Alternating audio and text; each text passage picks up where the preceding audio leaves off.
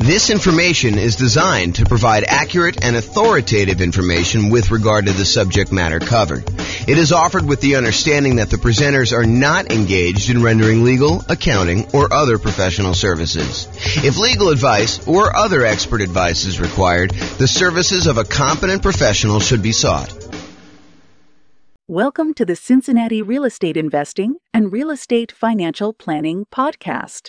Learn all about investing in real estate in Cincinnati, Ohio, with a combination of real estate financial planning and modeling with numbers specific to Cincinnati, plus syndicated, more generalized recordings of live and pre-recorded real estate investing classes, not all of them specific to Cincinnati. Be sure to stay tuned after the podcast for a message from our sponsors. Well, good morning and welcome, everyone. We got a pretty exciting class today. I think this is like the traditional comparison that you've been waiting for. It is the class about, is it better to buy 20% down rental properties or to invest in the stock market? And we will do this analysis in about 300 U.S. cities.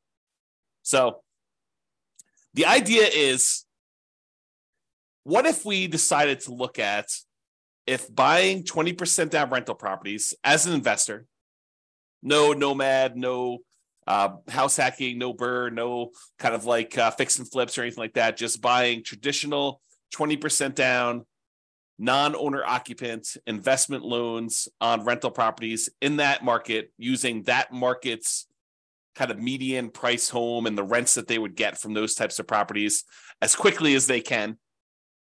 Basically when they've saved up enough for a down payment to do that.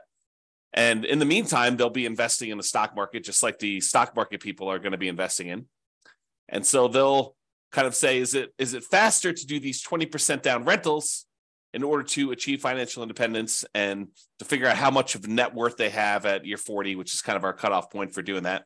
So we'll go look at all those numbers and we'll see once and for all, although it's not really once and for all because there's all sorts of variations in these things. But we will see once and for all with this particular set of assumptions, which one is better? Which one gets us to financial independence faster? Which one gives us a higher net worth? Which one's riskier? And so we'll look at a lot of those different things. So I've modeled this out in about 305 U.S. cities. And so let's look at it. In both scenarios, whether you're doing 100% in stocks or you're doing buying up to 20% down rental properties, in both those cases, I assume that this particular person was renting the entire time. They were not buying owner-occupant properties to live in first and then doing the strategy. And the numbers would change if they decided to buy an owner-occupant property and then do either all investing in stocks or then do all buying 20% down rental properties, up to 10 rental properties. The numbers would definitely change because then they'd have an owner-occupant property. It would change a lot of the characteristics of the investment. That owner-occupant property matters a lot. I'll say it that way. And we'll see that come up time and time again when we do our analysis, because this is sort of like part of a series of classes where I look at comparing two different strategies and I show you how they do head-to-head. In case you haven't noticed, that's what I've been doing. About once per week for these live classes, I've been doing a head-to-head comparison of different strategies, and then we publish this eventually to the podcast and put it on the website and stuff like that. So you can see, though, these different comparisons, and you will see over time that buying that owner-occupant property has a significant impact on how things perform. And most of the time, it's better.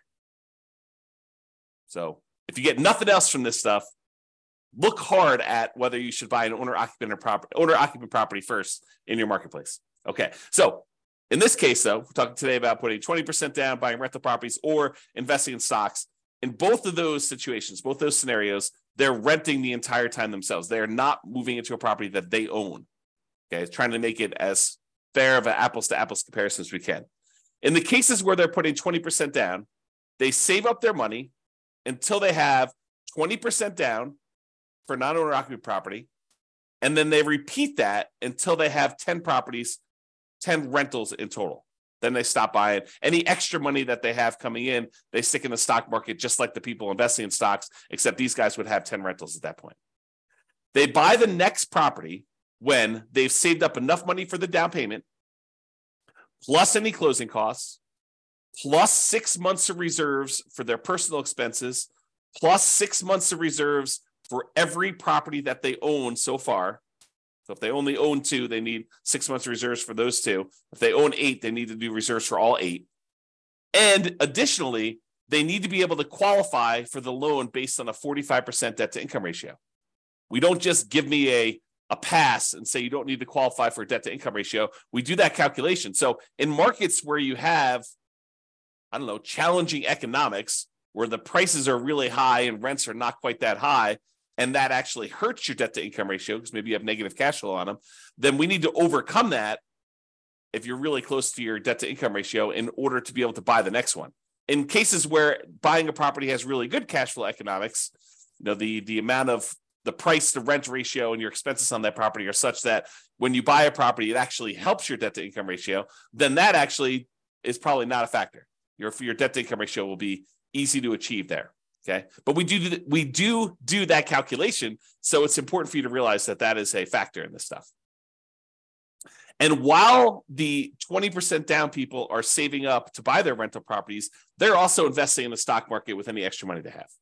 So I've assumed that they're taking the extra money that they have and they're investing in, some type of index fund or something like that in order to save up their money and get a return on it while they're waiting to buy their property. So they're not significantly handicapped by having this money in some type of really low return thing, while the other people who are doing only stocks have it in some type of really good stock market account. And the people that are investing in stocks, they don't have any property at all. This is just stocks completely. And if you want to see the comparison of this, I have the URL on the screen. I'll try to put it in the show notes. If you're listening to this on a podcast, so you can kind of go and tag that. If you're watching the video, you can see it there and type it in. Or just go to the model page and you can go find the one that says 20% down payments versus stocks. And you can find it that way too. All right. So what does it mean for them to be financially independent? I want to talk about this so that you understand what triggers someone being financially independent. And this is the same definitions I've been using for people when they're thinking about being financially independent themselves, but this is the mathematical way we determine if someone is financially independent. And it comes from 5 different sources. I'll cover the 3 easy ones first. There are 3 sources that are super easy. It's all the passive income. So passive income from any Social Security, which we're not modeling in this case. Passive income from any annuities that they buy. You can buy an annuity. It's an insurance product. You basically pay a fee or pay a series of fees in if you're paying monthly or yearly or whatever it is. And then the insurance company will pay out a certain dollar amount each, whatever it is, month or year, to you as part of the annuity. So you could buy annuities. You could have Social Security, or if you have a pension, those count. Those are the 3 that we're really not talking about today, but those are 3 that would contribute to someone being financially independent. The 2 we're primarily focused on today is, number 1, net positive cash flow from rental properties, and number 2, any invested assets that they have, like assets they have invested in the stock market, as an example, times the safe withdrawal rate. And that gives you, if that number exceeds your expenses, then that means you're financially independent. So either the net positive cash flow you have coming in from your rentals exceeds your expenses, or your invested assets times your safe withdrawal rate exceeds your expenses, or some combination of those 2 exceeds your expenses, then you're considered financially independent. So let's say your expenses, I'll say this too, the expenses in each city vary. So the person living in Mobile, Alabama is earning a different amount than the person living in Los Angeles, California, because they need to be able to afford properties in those marketplaces. And someone who typically works in Los Angeles makes more on average than someone who works in Mobile. Just kind of looking at the numbers of what income people make in different areas of the country, we kind of adjust for that. And we base it on being able to afford a home in that particular marketplace. Okay, so we adjust those. So that's saying if the net positive cash flow from all their rental properties exceeds their expenses. So if you're making $10,000 a month, you need your cash flow from your rentals after all the expenses like taxes, insurance, maintenance, PMI, principal, interest, mortgage, your maintenance, your management, all of the expenses get subtracted. Your net cash flow has to exceed that $10,000 a month in this example. Or if you've got whatever it is, $5 million invested in the stock market, and you're timesing that by a 4% safe withdrawal rate, which I think is what we use for this, then that would be whatever that is per year. $5 million times 4 is that $200,000. So they're making in excess of what they would need to do in that particular case. If you think about it this way, if you have $1 million invested in the stock market and you have a 4% safe withdrawal rate, you're making about $4,000 per year that you could safely, and I'm using that in quotes, withdraw from your asset pool with a very low probability of you running out of money. It's not saying you can't run out of money, depending on how the market does. We don't know how the stock market's going to perform in the future. And I think that's one of the challenges with a lot of this modeling. That's one of the reasons why I like to run Monte Carlo scenarios, but I'm not going to go into that today. But that's one of the things we think about. You run Monte Carlo scenarios on all the real estate stuff, and you run Monte Carlo scenarios on all the stock stuff, and you can kind of do them together and see how your risk profile changes for that. But I'm not going there, not today. All right, so the combination of those two need to exceed your expenses in order for you to be considered financially independent. So let's talk about the assumptions. Each city's modeling uses their median home prices and estimated rents on those properties. We did not apply any of the 88 strategies I have to improve cash flow. So these are not like optimized properties. It's not like you went and you found the best of the best of the best deals and you applied all the best kind of practices we have for improving cash flow on all those in order to optimize for whatever your cash flow would be. That's not what we did. Okay. So these are sort of like run-of-the-mill, median-ish price properties. You could do a lot better than this, kind of picking your things. And also, I would say I somewhat handicap stock market. I think some people would argue the stock market has done better than what I used for my assumption, which was 7%. I use 7% per year in the stock market. Some people are like, well, James, that's really low. I mean, the stock market's obviously returned whatever you believe it to be. And I'll say, I think this is a defensible position, depending on what you're investing in the stock market. But, if you invest in other things, maybe you do better than this, maybe you do a lot worse. And that's why you could change these assumptions and see how it affects things too. Okay. So each city's modeling uses their median home prices and the estimated rents in those properties. We did not apply any of the 88 strategies to improve cash flow. Just talked about that. The job income, as I mentioned before, it does vary based on what city you're in so that you can afford a property in that marketplace. We didn't want you to be in a marketplace where you make so little that you can't afford a property in that marketplace. But then at the same time, in order to become financially independent, you need your kind of like assets to overcome your expenses now. So because your income is higher, you have a higher threshold to be considered financially independent. So even though we give them a little bit in higher income in that particular marketplace, we also penalize them a little bit in saying that they now need to overcome that number in order to be considered financially independent. So to those that are given more is required. Another way of saying that. Okay. We just started off in every one of the cases, whether they're buying stocks or they're buying 20% down rental properties, everyone started with just enough such that they would have had enough for a 5% down owner-occupant property with some closing costs. In other words, everyone starts with 7% of the price of a property in their marketplace. 5% plus a couple of percentage points for some closing costs. And if that number is below $10,000, we set a minimum of $10,000. And this is true even though they're not buying an owner-occupant property. But the reason we set it up this way is we are going to compare this to people that do buy an owner-occupant property. And so I wanted to be close to apples as we could. So they all start with money as if they could go put a down payment down and buy an owner-occupant property, even though in this particular case, they're not. They're 7% of the way toward their 20% down payment in the case where they're buying rentals, and they're 7% of the way in order to take that money and invest in stocks. They're not really going to buy a rental property, but they could if we do another strategy where we compare these. Okay. And then the interest rates, if they were going to buy an owner occupant, they'd be about 6.5. In this case, they're not. And they're going to, if they're buying that 20% down properties, we assume the interest rate's about 7%. So it's pretty close to where we are today, although, and I could change these, but right now we are using 7%. And if they change a little bit, we can go through and we could change all of them and rerun all the scenarios. The challenge is if I do this video now and you watch the video, if you go to the website for the modeling thing, I may have changed those numbers at some point in the future. And so what you're seeing on the models page may be very different than what we're talking about in this particular presentation. Okay. And I told you already before, they're earning 7% in the stock market per year. That's their rate of return. And they're earning that whether they've got a little bit of money in the stock market waiting to save up their down payment to buy rental properties, or they're only buying stocks, they're earning 7% per year. I also modeled this out over 100 years because sometimes I stopped at 60 originally, 60 years. And then I was realizing that some people were not financially independent by year 60 and that they were achieving financial independence just after that. And so I was like, well, where do you cut it off? I was like, I'll just go out to 100. People realize if they're 50 years old, they're probably not going to live to be 150, but they can at least see what the modeling looks like going out that far.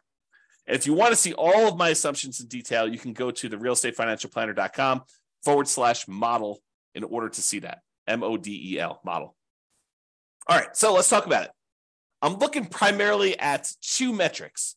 Number one is how long did it take them to be financially independent and how much net worth they had. So let's talk about how long it takes them to be financially independent first. You might think, oh, James, this real estate stuff is obviously going to do better and it's going to be better in every case. Well, you might be surprised to see that the investing in stocks, not buying real estate at all, is better in 75 out of the 305 cities that we tested in.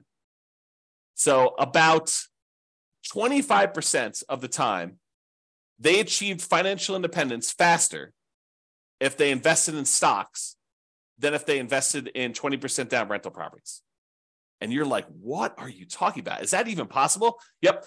In 229 of the cities, 20% down was faster. They achieved financial independence. They got to the point where the income from their invested assets, whether that's net rent, net cash flow on all their rental properties after all expenses, or the income the money that they have invested in this case, the stock market, times the safe withdrawal rate at 4%, with the sum of those two, whether they're heavily in real estate, they may not even have any stock market stuff or vice versa. But those two actually exceeded their living expenses, the expenses they have in those marketplaces. In 75 cities, it was faster for them to do the stock market. In 229 cities, it was faster for them to put 20% down. And in one city, it didn't matter. It was tied. They achieved financial independence at the exact same month. All right. Now, in the 20% down case, there were 22 cities, 22 out of 305, where they actually did not achieve financial independence by year 100. So over a 100-year period, they never quite got to the point where the cash flow in those properties exceeded their expenses in that city, which is pretty interesting, Now, again, we're not optimizing these properties. You could do better. And in fact, because you're not having to buy them in your city, you could choose a different city to do this in, city that has better economics, as an example. Okay.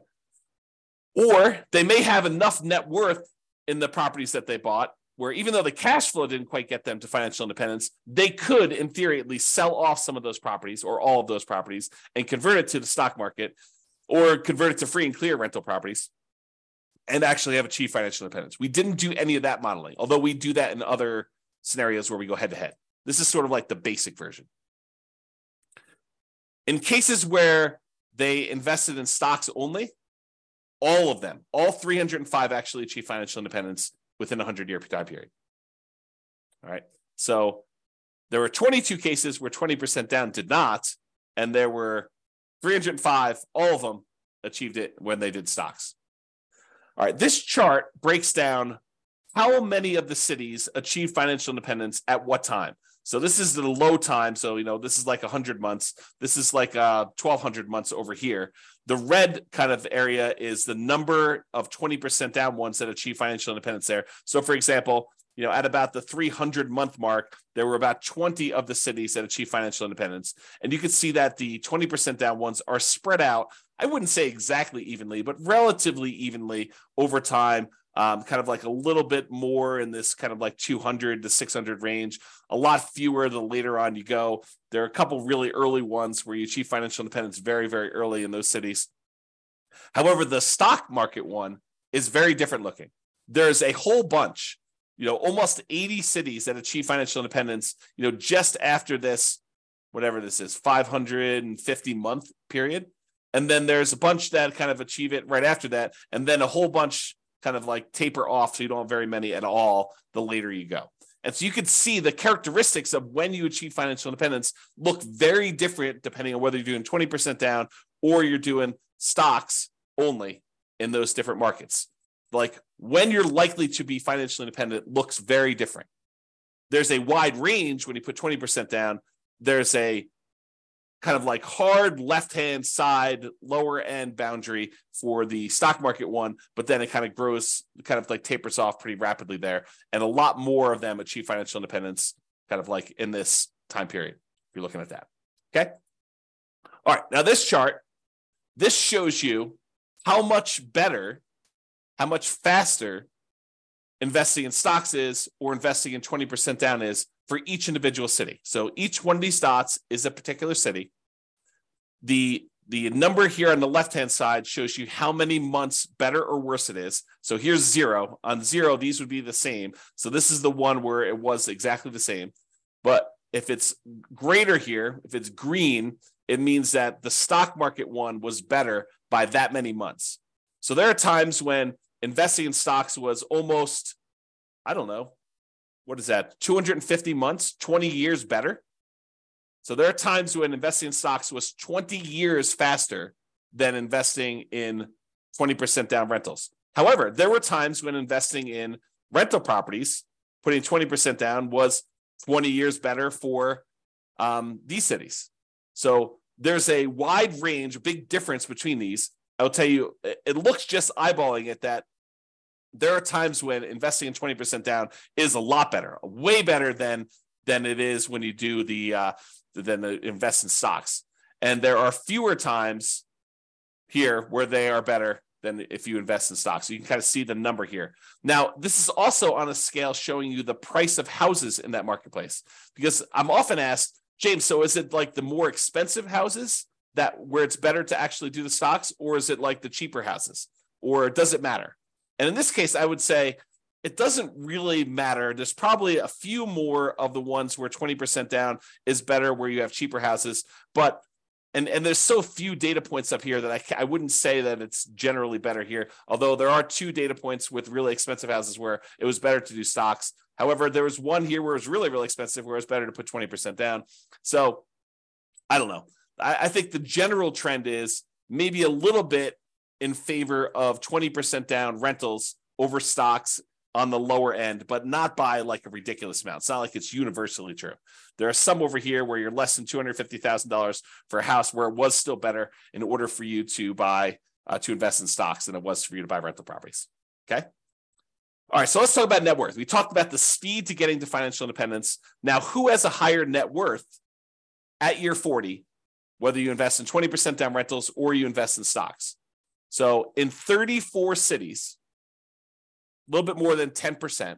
In 34 cities, you have a higher net worth investing at year 40, investing in stocks than investing 20% down in rental properties. However, in 271 cities, you have a higher net worth if you invest in rental properties.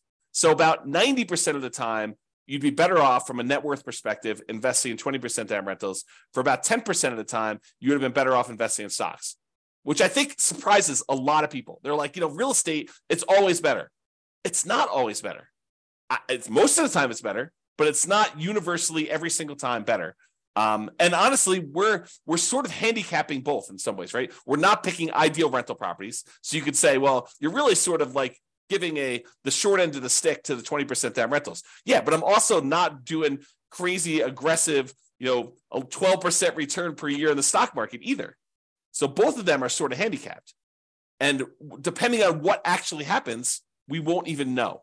Like we could predict the future right now, based on some reasonable assumptions about what has happened in the past.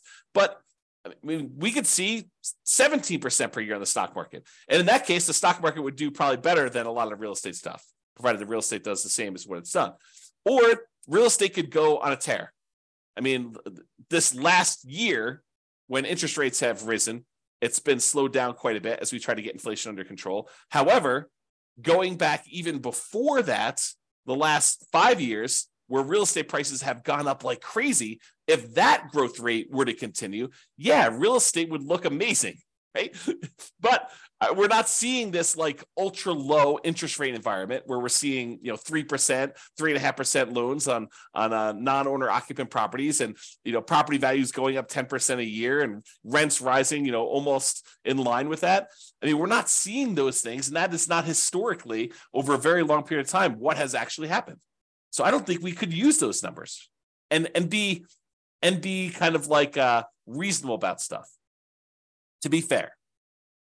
So we're using very reasonable long-term numbers. I think we're using 3% per year for appreciation. Got to give you an idea. We're using current interest rates, current rents. Although I'm not an expert in every one of these markets. Maybe you go look at my assumptions for your particular city. And you're like, James, you're off. You're wrong on these numbers. Okay, fine. Reach out to me. Tell me what the right numbers are. We'll rerun them and do it. But it's only going to affect one of the cities. So a lot of these cities I feel pretty confident in. Maybe not every one of them. So there you go. So you can kind of see there, and there were no situations where it was exactly the same net worth at year 40. Now, this is that same type of chart before where we show you how much better, and instead of showing you how many months better, now it's showing you how many dollars better it was in net worth at year 40, broken out by the price of houses in those marketplaces. The red dots, each dot is a city, by the way. The red dots are the ones where the stock market had a higher net worth, and the green dots are the ones where putting 20% down had a higher net worth. And the first thing I'll point out to you is the ones where you put 20% down, there were a lot more cases where your net worth was not just a little bit higher, but a lot higher. So you had a much higher variance, much higher range of how much better these strategies were. Sometimes putting 20% down was not like $500,000 better. It was like $10 million better. Significantly better. But the red ones, the ones where the stock market was better, those all are relatively small differences better. So, they might be better, but it might have only been better by, $500,000 as an example. And there are not that many of them, as we showed you before. Okay. Now, is this skewed toward higher price houses? Yeah, maybe a little tiny bit. The higher your priced houses, the better the stock market was than buying the rental properties. But there are some cases where doing the rental properties, 20% down rental properties, where you're putting, where you had really expensive properties, where those were better too. There's a couple green dots at very expensive houses as well. It tends to look, just eyeballing this really roughly, that when you have low-priced houses and you're buying 20% down rentals, you tend to have a higher net worth than if you invest in the stock market.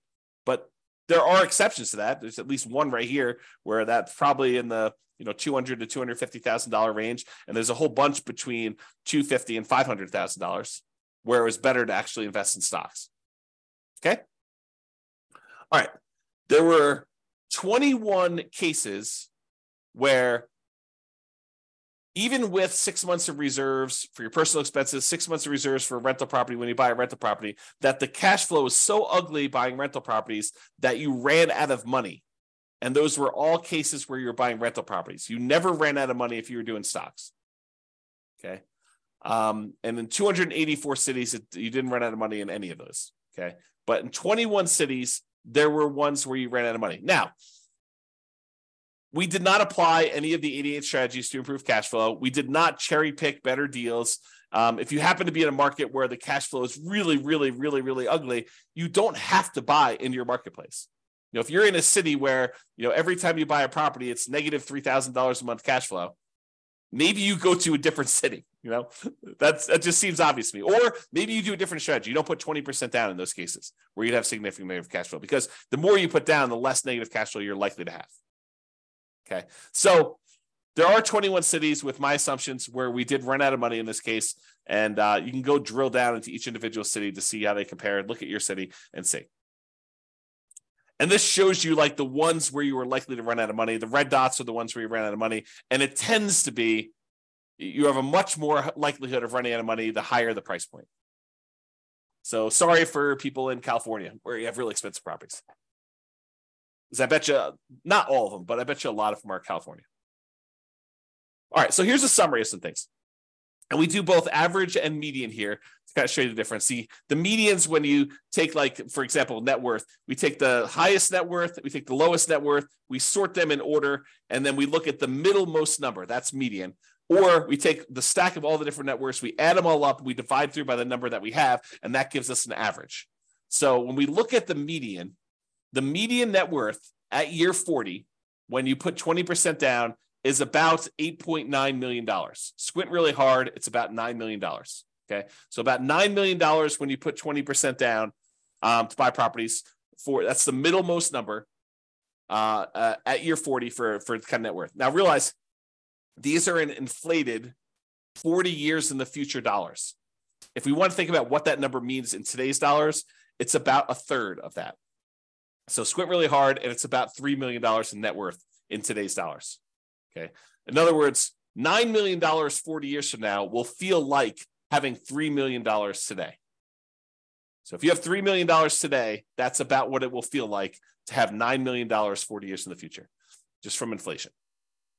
So the 20% down has $9 million, 8.9. When you invest only in stocks, the median at year 40 is about $4 million. So it's almost $5 million difference in net worth. Better if you put 20% down. So on median, the middlemost one here was almost $5 million better if you put 20% down versus if you invested just in stocks. That's a significant difference.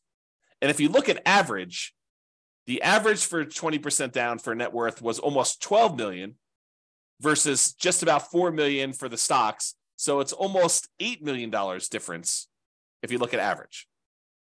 All right.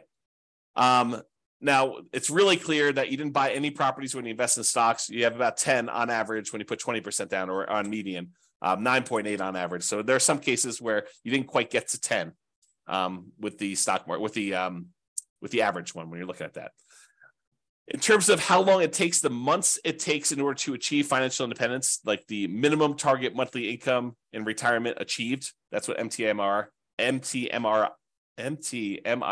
wow, can't even say that, achieved means. When you put 20% down, you achieved your financial independence in about 509 months. When you did stocks, you achieved financial independence in about 659 months. So it's about 12 years faster on median, or about 30% faster for you to invest with 20% down than doing stocks. Now, when you look at averages, it's about 25% faster. And a difference of about, well, let's see what that's, probably 11 years. So it's 11 years faster for you to do 20% down on average for doing those. Now, as far as risk goes, what's riskier? Well, there are different types of risk, right? When you invest in stocks, you have all the different stock market risks. You have all the different risks associated with investing in companies in stocks. That's what stocks are, okay? When you invest in real estate, you have all the different risks associated with real estate. You know, market conditions, interest rates, things like that, rents, things like that, okay? Now, those are different types of risks just generally. And I'm not going to try to compare those risks head to head, but there are measurable risks. Like how risky are you in the terms of debt to income ratio? Well, when you're doing kind of like your debt to income ratio for investing in the 20% down rentals, your debt to income ratio is higher. It's more risky for you to invest in the 20% down than to invest in stocks. And the average debt to net worth, 47% on average compared to zero, or the average debt to account balance, 219.84% to 0%. So in other words, because you're taking on debt when you're buying these 20% down rentals, and you're not taking on any debt when you do the stock market ones, you will find that you are riskier doing 20% down than if you are not doing 20% down, than if you're not taking on any debt at all. Okay, so in general, it is riskier to put 20% down. All right. I think I've been talking about this idea throughout, but median property and rent. You could apply the 88 strategies we have to improve cash flow, to improve the numbers for the one that has rentals. we're basically using the median price properties and what rent might be on those properties in each market. You should be able to choose and do better than that. And I do model some of those improvements in the other scenarios that we run or the ones that we plan on doing videos if we're in the future. So you'll see the impact of that as we go, or go look them up now. There are a lot of them are available. Now, if you happen to be an expert in your local marketplace, you look at my assumptions and you're like, James, these numbers are off, go ahead and reach out to me and I can change them. And we'll change them and we'll rerun everything. Okay. Now, I'm not trying to find like the best case. I'm not trying to find the fact that you are a super deal finder and that you're able to find these ridiculously amazing, kind of like a really exceptional deals. What I want to find are deals where the typical real estate investor in that marketplace could do those deals. Where any investor comes in there, they could find a deal like what we're describing. I don't want to do like if you're like the top 1% of investors, you'll be able to uncover these deals. That's not reasonable. It's not a reasonable assumption for us modeling this long term. Okay. Now, again, if you were moving into these properties, you'd have to buy into your local marketplace. But you could say, hey, I'm in a marketplace where cash flow is really, really ugly buying here. Maybe I should go look at another market around me or another market out of state, and I could invest in those. We did not model that, even though we would probably choose to do that, right? In a lot of cases, we're looking at a market, we're like, this is really ugly. I don't want to voluntarily take on a property that has negative $3,000 in cash flow. Maybe I'll go put more down, change my strategy, buy properties free and clear, go to a different market. There are all these different things we could do where we're not really limited by voluntarily doing really bad investing, really unsavory, high negative cash flow investing in that marketplace. So it could be a lot better than what we're showing if we use some just really basic common sense stuff of changing our strategy or doing something slightly different or applying the strategies to improve cash flow or whatever we're doing there. And then obviously investing in stocks is not directly affected by which market you're in. However, it is indirectly affected by how much you ended up starting with, because if you're in a more expensive market, you end up starting with a little bit more money. The amount you're earning, so if you're earning more in a marketplace, you actually are setting aside more into the stock market investments, how much you're saving, and the criteria to be considered financially independent, because if you're in a more expensive market, your expenses are higher, so you need a higher hurdle to overcome to be considered financially independent. So all those things do factor in. I do take that into account. All right, so in conclusion, in our current market conditions, current prices, current interest rates, current rents in about 300 U.S. markets, using what I would refer to as less than ideal median price to rent properties, putting 20% down tends to outperform investing in stocks in terms of net worth and speed to financial independence. The market does matter, though. In some markets, investing in stocks is faster, more profitable, and arguably better. Generally, investing in real estate tends to be riskier whenever you measure risk with debt, especially.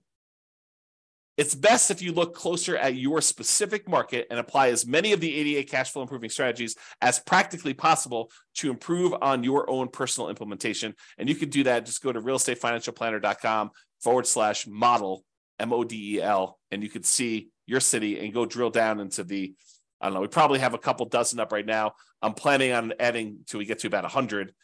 Provided the server can handle that load. We'll see how it goes as I really ramp up and do a lot more of these, because realize we're not just doing one, we're doing 300 every time we add one. So it gets very large. The data sets get very large over time.